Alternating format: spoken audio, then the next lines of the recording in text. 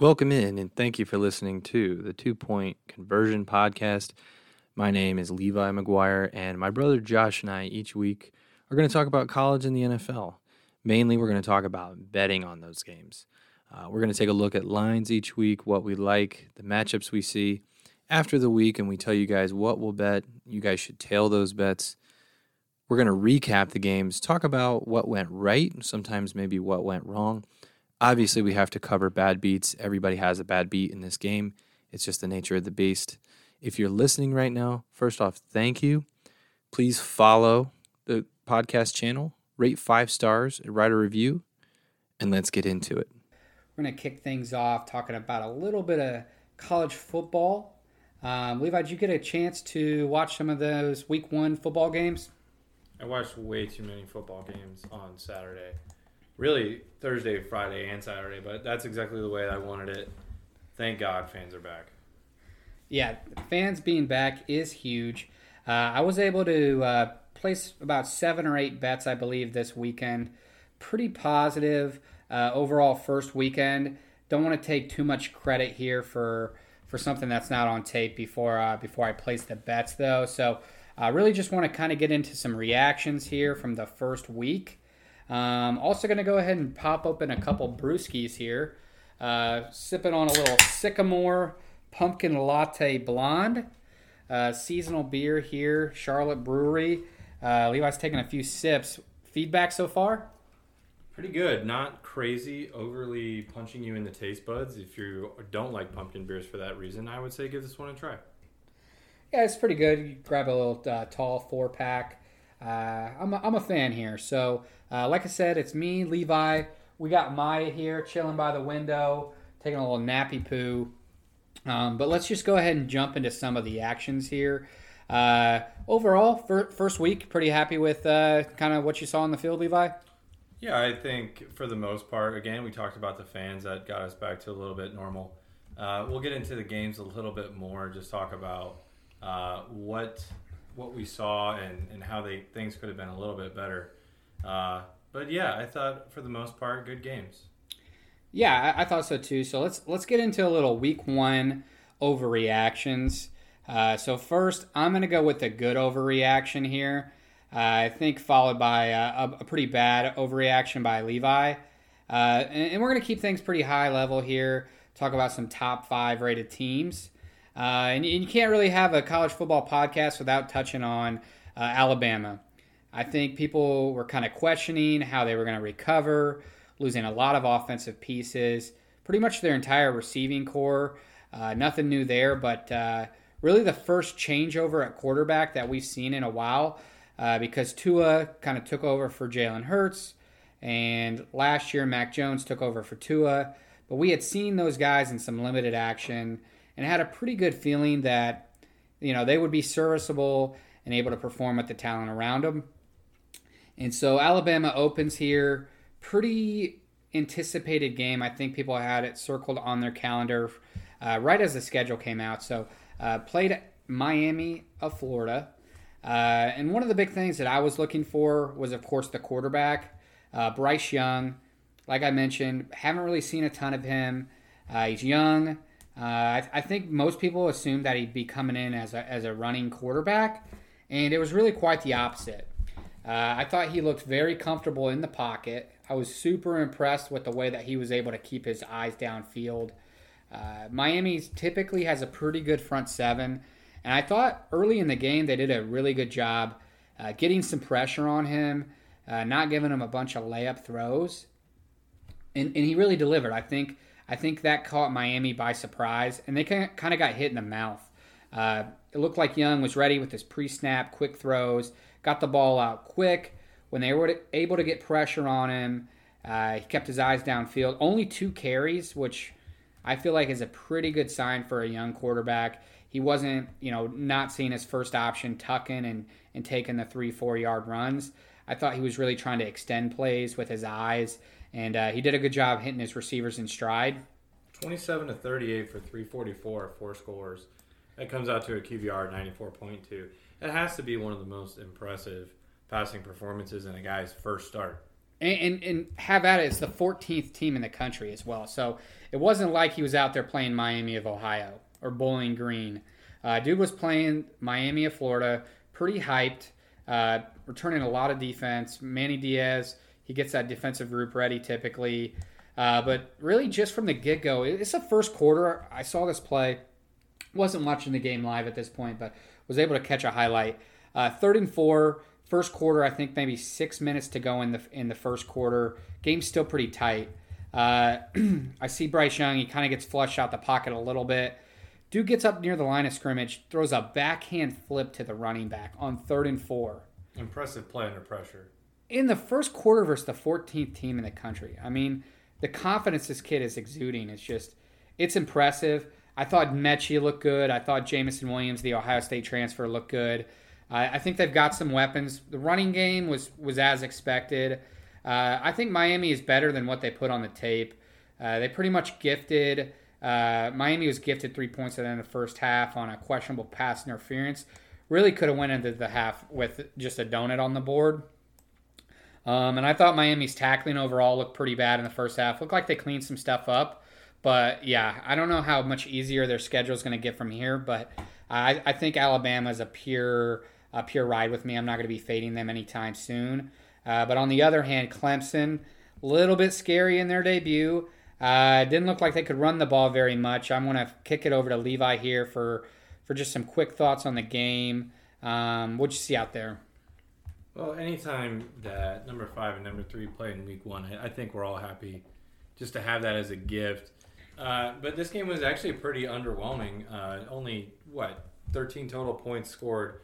Only 1 touchdown was actually scored, and that came from the Georgia defense. My main takeaway just from watching this game, DJ Uiagalelei, I know he's a pretty highly rated prospect. Can you say that again? I don't know how to pronounce that. DJ Uiagalelei. Ukulele. Like a ukulele.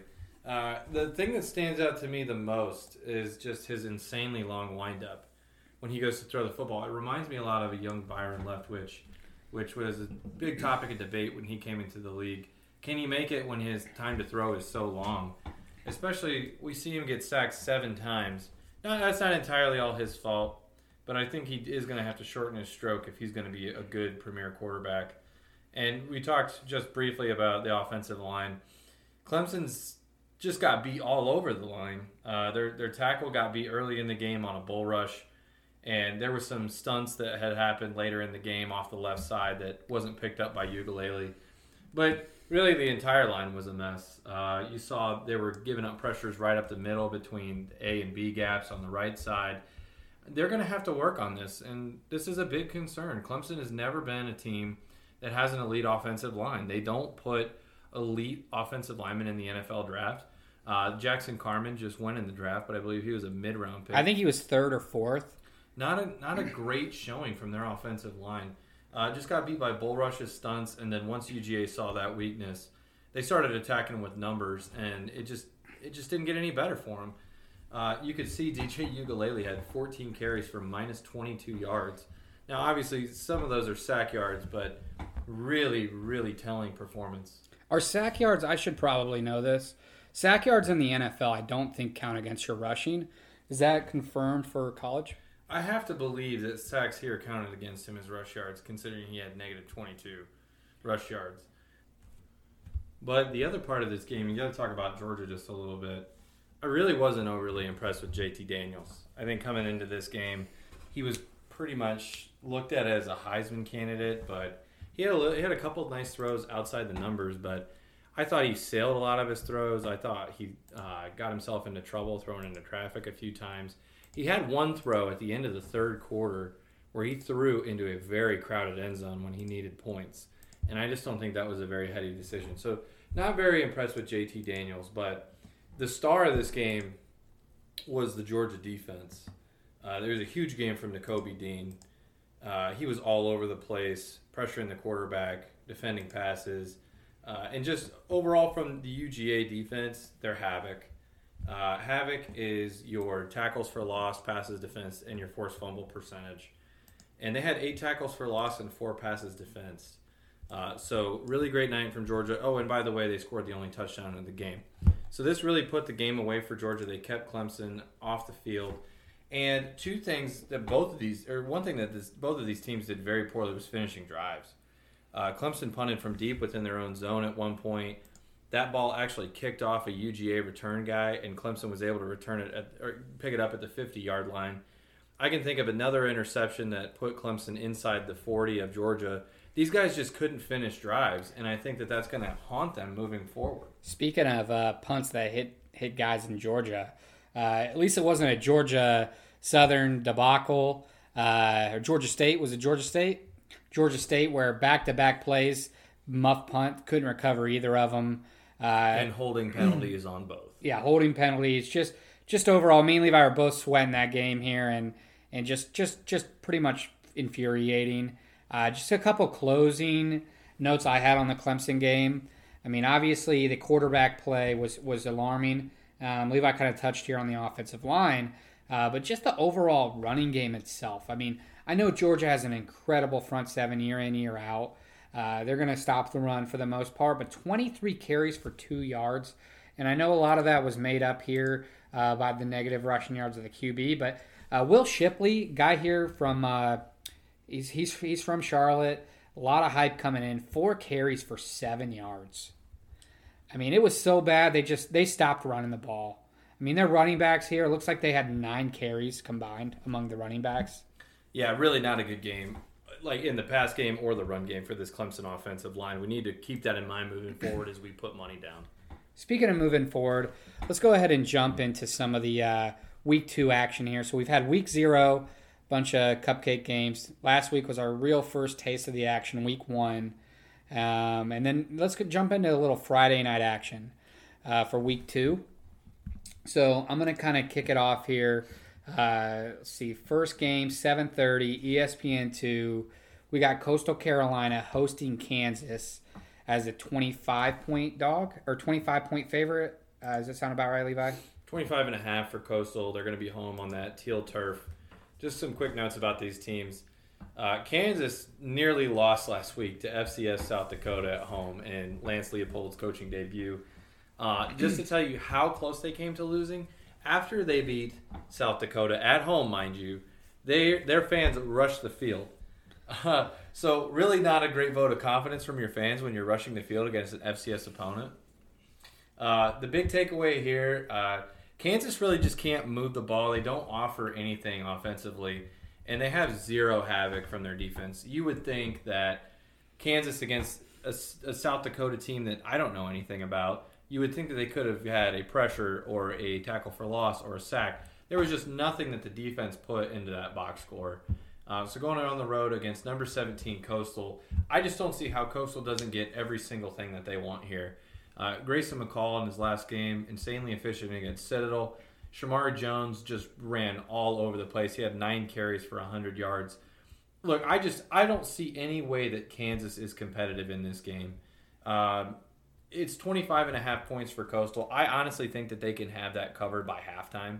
We may look at some first half on that. Right now I've got the full game, 25.5 at home against Kansas. But again, I don't see a way that they're going to backdoor Coastal. I would lay this one super heavy on the units and just come along and laugh with me. Does Kansas have any weapons? I know they lost Puka Williams. He was pretty much everything they had last year. They have anything on the outside? I mean, what are they doing offensively? Do you even have to worry about them putting up 20 points, 10 points in this game? I wouldn't think so. Just they scored 17 points in their last game at home. Quarterback Jason Bean not only was the leading passer, he was also the leading rusher in that game with 15 carries for 54 yards. Their starting running back, Velton Gardner, 19 carries, 21 yards. That's 1.1 yards per carry. I mean, this is a bet your house bet, guys. Coastal at home against Kansas. Yeah, I'm looking here at the score. I mean, we got an over-under of 52, spread of 25.5. To me, that's basically saying Kansas is lucky to put up 10 based on the line here. So I feel pretty confident listening to you on that first game. Second game, we've got Duke coming off a loss versus me and Levi's alma mater here. UNC Charlotte recently rebranded to the just the Charlotte 49ers. How do you feel about that? I love it. I think it makes way more sense, and I'm glad we're finally here. Perfect. What do you think about this game? Do you like this game? Is this a stay away? You have any, maybe a betting nugget here or there for the listeners? I don't really want to touch this game. I actually think this is a decent bounce back spot for Duke. A classic case of now people are just way too far off that team. Look, there's not a whole lot great to say about Duke's secondary. Chris Reynolds tore them up, but this is a home game for Duke against North Carolina A&T.